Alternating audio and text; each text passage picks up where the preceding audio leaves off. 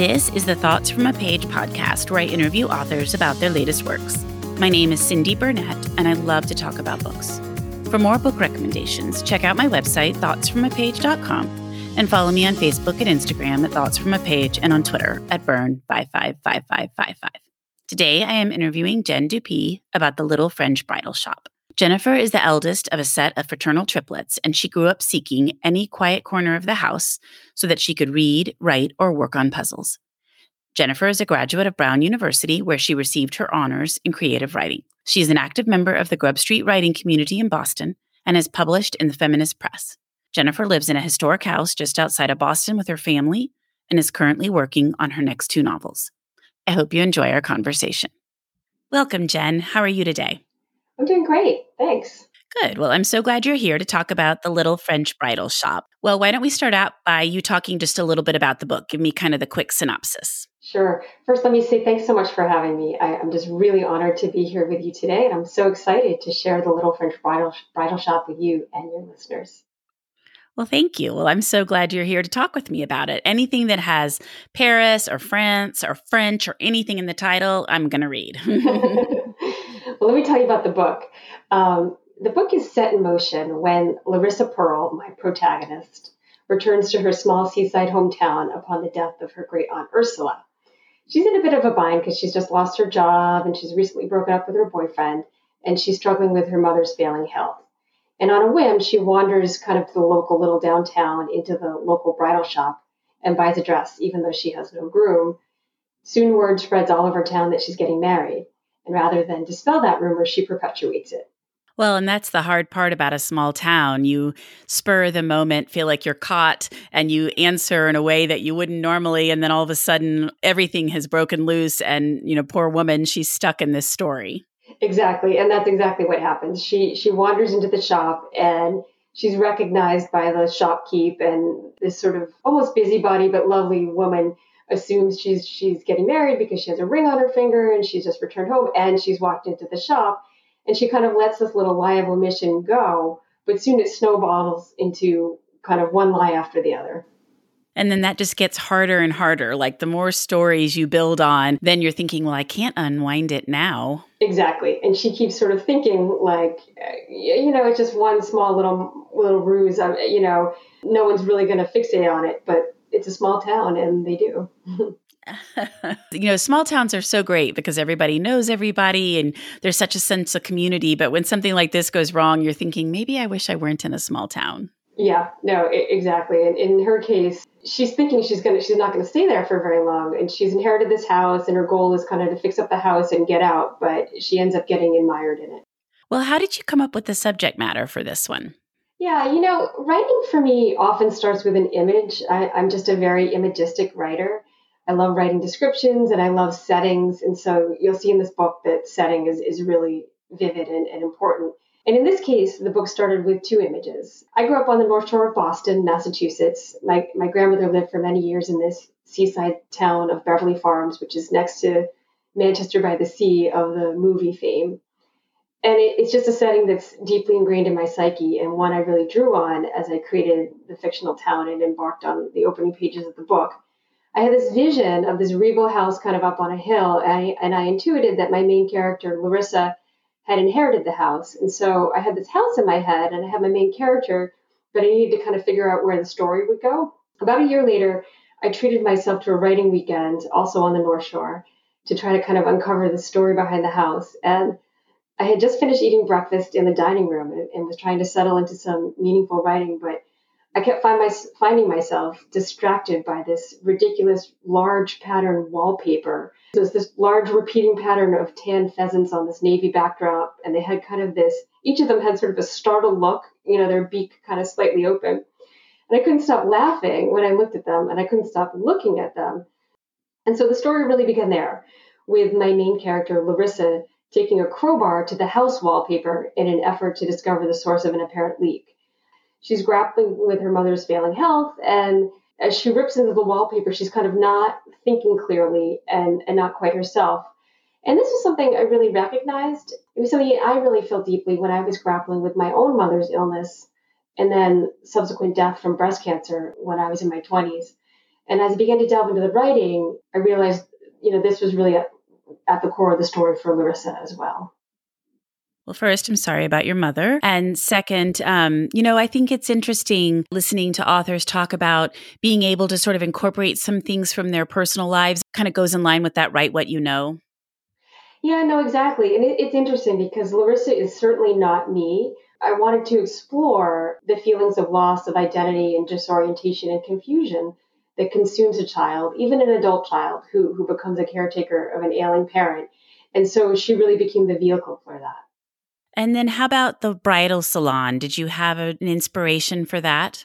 I did, actually. So, as I mentioned earlier, my grandmother lived for many years in this small seaside town. And when I was in high school, there was a French bridal shop on the main street in Beverly Farms. And I think I actually shopped for my junior prom dress there. So I had this vision of this wedding shop. So it comes from real life. Well, Jen, did you have a highlight of writing the book? I did. My husband and I first started dating when I embarked on this book. And I've always had a fascination with old houses and the stories that come with them. And I discovered his love for old houses as well. And as we started dating, we often took neighborhood walks down a nearby road called Elmhurst Road so that we could admire a historic house there. Several years later, not long after we'd gotten married, the house went on the market and we made a bid. And we were super excited because by this point, I'd started the novel and the house in the novel is named Elmhurst in tribute to this Elmhurst Road house. And so I was thinking, oh my God, we're going to get the house. This is going to be fantastic. Well, guess what? We didn't get the house. There were too many bidders. We were outbid. But during that time, we did find our own historic house nearby. Since then, I've also had a daughter. So my daughter is now almost 7. I feel like this book has, even though it doesn't kind of cover that subject matter, it chronicles those years of sort of getting married, buying our house, having our family. You tie it in with those happy memories that they kind of all progress together. I do. Yeah. Well, I'm a big title and cover person, and I would love to hear a little bit about how your title came about, how your beautiful cover came together, all of that. Yeah. So isn't the cover gorgeous? Yes. The cover's absolutely spectacular. Thank you. So really, all credit is due to my editor, Leslie Gelbman at St. Martin's. She had a vision for this book from the very beginning. And she came up with the title, but it was based on this bridal shop that I had planted into the book early on that I already talked about. But she had the vision of the dress in the window from the moment she bought the book. And she really worked on that vision with Michael Storings, the artistic director from St. Martin's. And, they got it right, really right away. So I couldn't be more pleased. They really did. And I even just love the chairs and the table with the flowers. And then I guess it's a plant, but it looks like ivy on the side of the building. The whole thing is just beautiful. Yeah, it's gorgeous. I'm really lucky. Well, how long did it take you? It sounds like a little while from what we were just talking about, but how long did it take you to write The Little French Bridal Shop? I'd say about 3.5, 4 years, somewhere in there. It's always hard to chronicle the exact time, given that I'm working and doing other things, but roughly that amount of time. Do you have a set writing schedule? Like, what does that look like for you? Yeah, I do. I find that it varies from, given the time of the year. But I try to carve out some time on Saturday morning. So, Saturday from sort of, 9 to noon. And then also I'll try to get up early during my work week and carve out an hour or so there in the morning. What do you do for your everyday job? I work for an operations manager at a biotech company in Boston, or outside of Boston, really, but totally different than my writing job. But when I knew I really wanted to pursue my writing career, I wanted a job that had a certain amount of kind of stability and practicality to it that would allow me to explore my creative life outside of work. Well, and it is nice because those must be true opposites in terms of what you do during the day and then try and do the writing. So neither one is kind of infringing on the other. Exactly. And that's exactly what I was seeking for when I was looking for this job. Mm-hmm. Well, I know this book is just coming out into the world, but everybody always wants to know, are you working on anything new at the moment that you would like to share with me? I am, and I'd love to share. So I have 2 projects in the works at the moment. One of them is really still gestating, and so I won't talk too much about it yet, but it's probably along the lines of The Little French Bridal Shop. The other is fairly different. It's a first-person narration told from the perspective of a 7-year-old girl. Her mother is pregnant, but the story is really set in motion when a strange man arrives at the foot of their driveway and claims that that baby could be his. So Oh, that sounds good. I mean, they both sound good, but that sounds very intriguing. it is. It's a book. It's really different than The Little French Bridal Shop, but as I mentioned in the beginning, I really love descriptive writing. So there's lots of description. I don't know if you're familiar with Neil Gaiman and his work, but some of his shorter works has kind of that fairy tale feel, and that's what I'm going for with it. My middle daughter loves his books, and I'm trying to think of, is it The Good Omen? Is that the one that was then made into a TV show? I think there's several, but yeah, that might be right. Mm-hmm. She's read that one and then watched the show and then read it again. I was thinking of The Snow Child when you were talking about kind of a fairy tale feeling. I love that book, and it's like that. Yeah, no, absolutely. Well, what do you like to do when you're not writing or reading or working? Right. Well, spending time with family. So I mentioned my 7-year-old daughter, but I also have my amazing husband and 3 stepchildren who are with us for part of the time. So I have a stepdaughter who's 20 and 2 boys who are 18 and 16. And so we get out and spend a lot of time together. I love to play tennis. Lately, that's one of those things that I've been doing in COVID because I feel like it's something you can do in a big space that's relatively safe. And, lastly, I love to travel, but haven't done that lately, but looking forward to the time at which I can.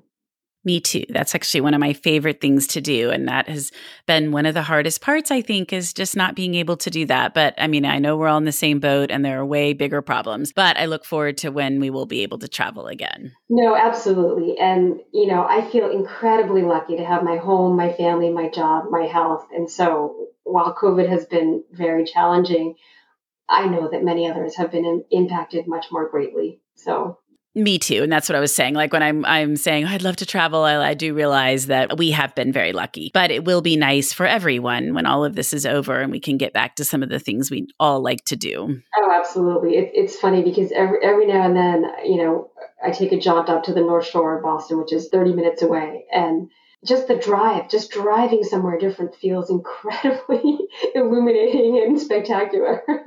So funny that you say that because I, normally spend a lot of time in my car. Houston's a driving city, but I haven't at all during the pandemic. So every once in a while, when I do have to go get in the car and drive somewhere for like 30 minutes, I'm so excited to have the radio on and just in my car peacefully driving. And I was like, who knew I'd actually ever look forward to this, So it's one of those things, just silver linings, I guess. I couldn't agree more. Yeah, I couldn't agree more. It's funny how our perspective really has changed due to the pandemic. It's really interesting.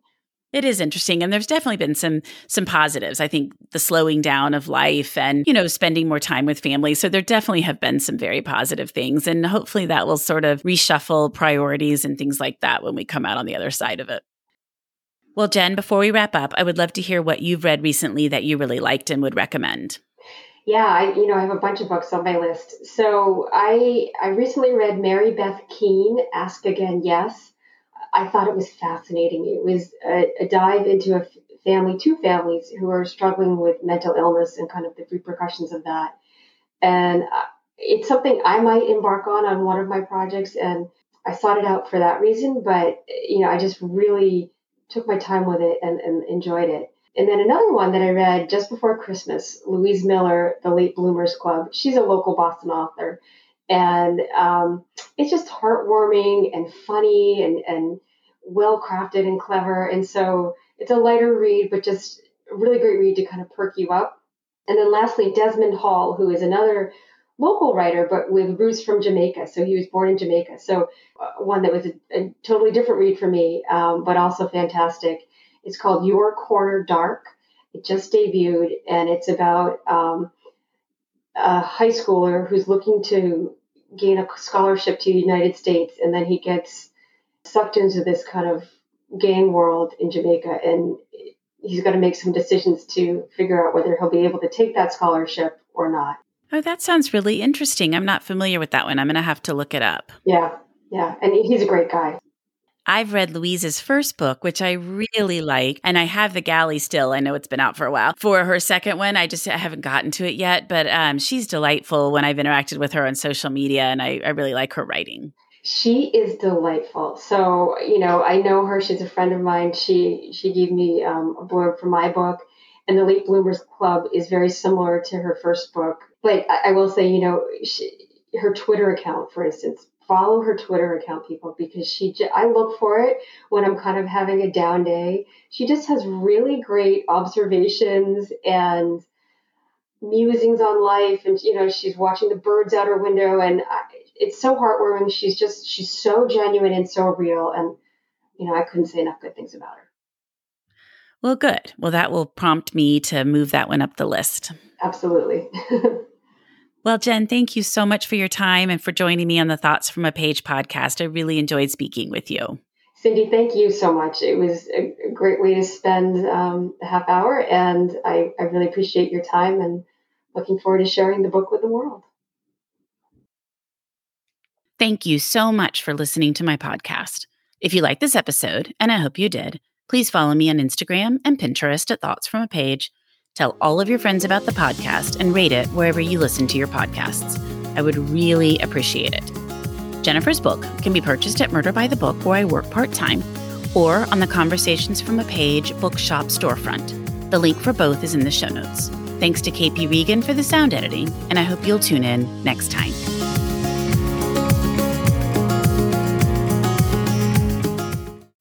Are you tired of seeing your teen or young adult struggle on a path that clearly isn't the right fit? Is your teenager confused about which direction to take after high school? The future of work is changing rapidly, and our kids need to know all of the options available after high school so they're empowered to make the choice that is best for them. In each episode, we explore the latest trends that are shaping the opportunities of today and tomorrow. I'm your host, Betsy Jewell, and this is the High School Hamster Wheel Podcast.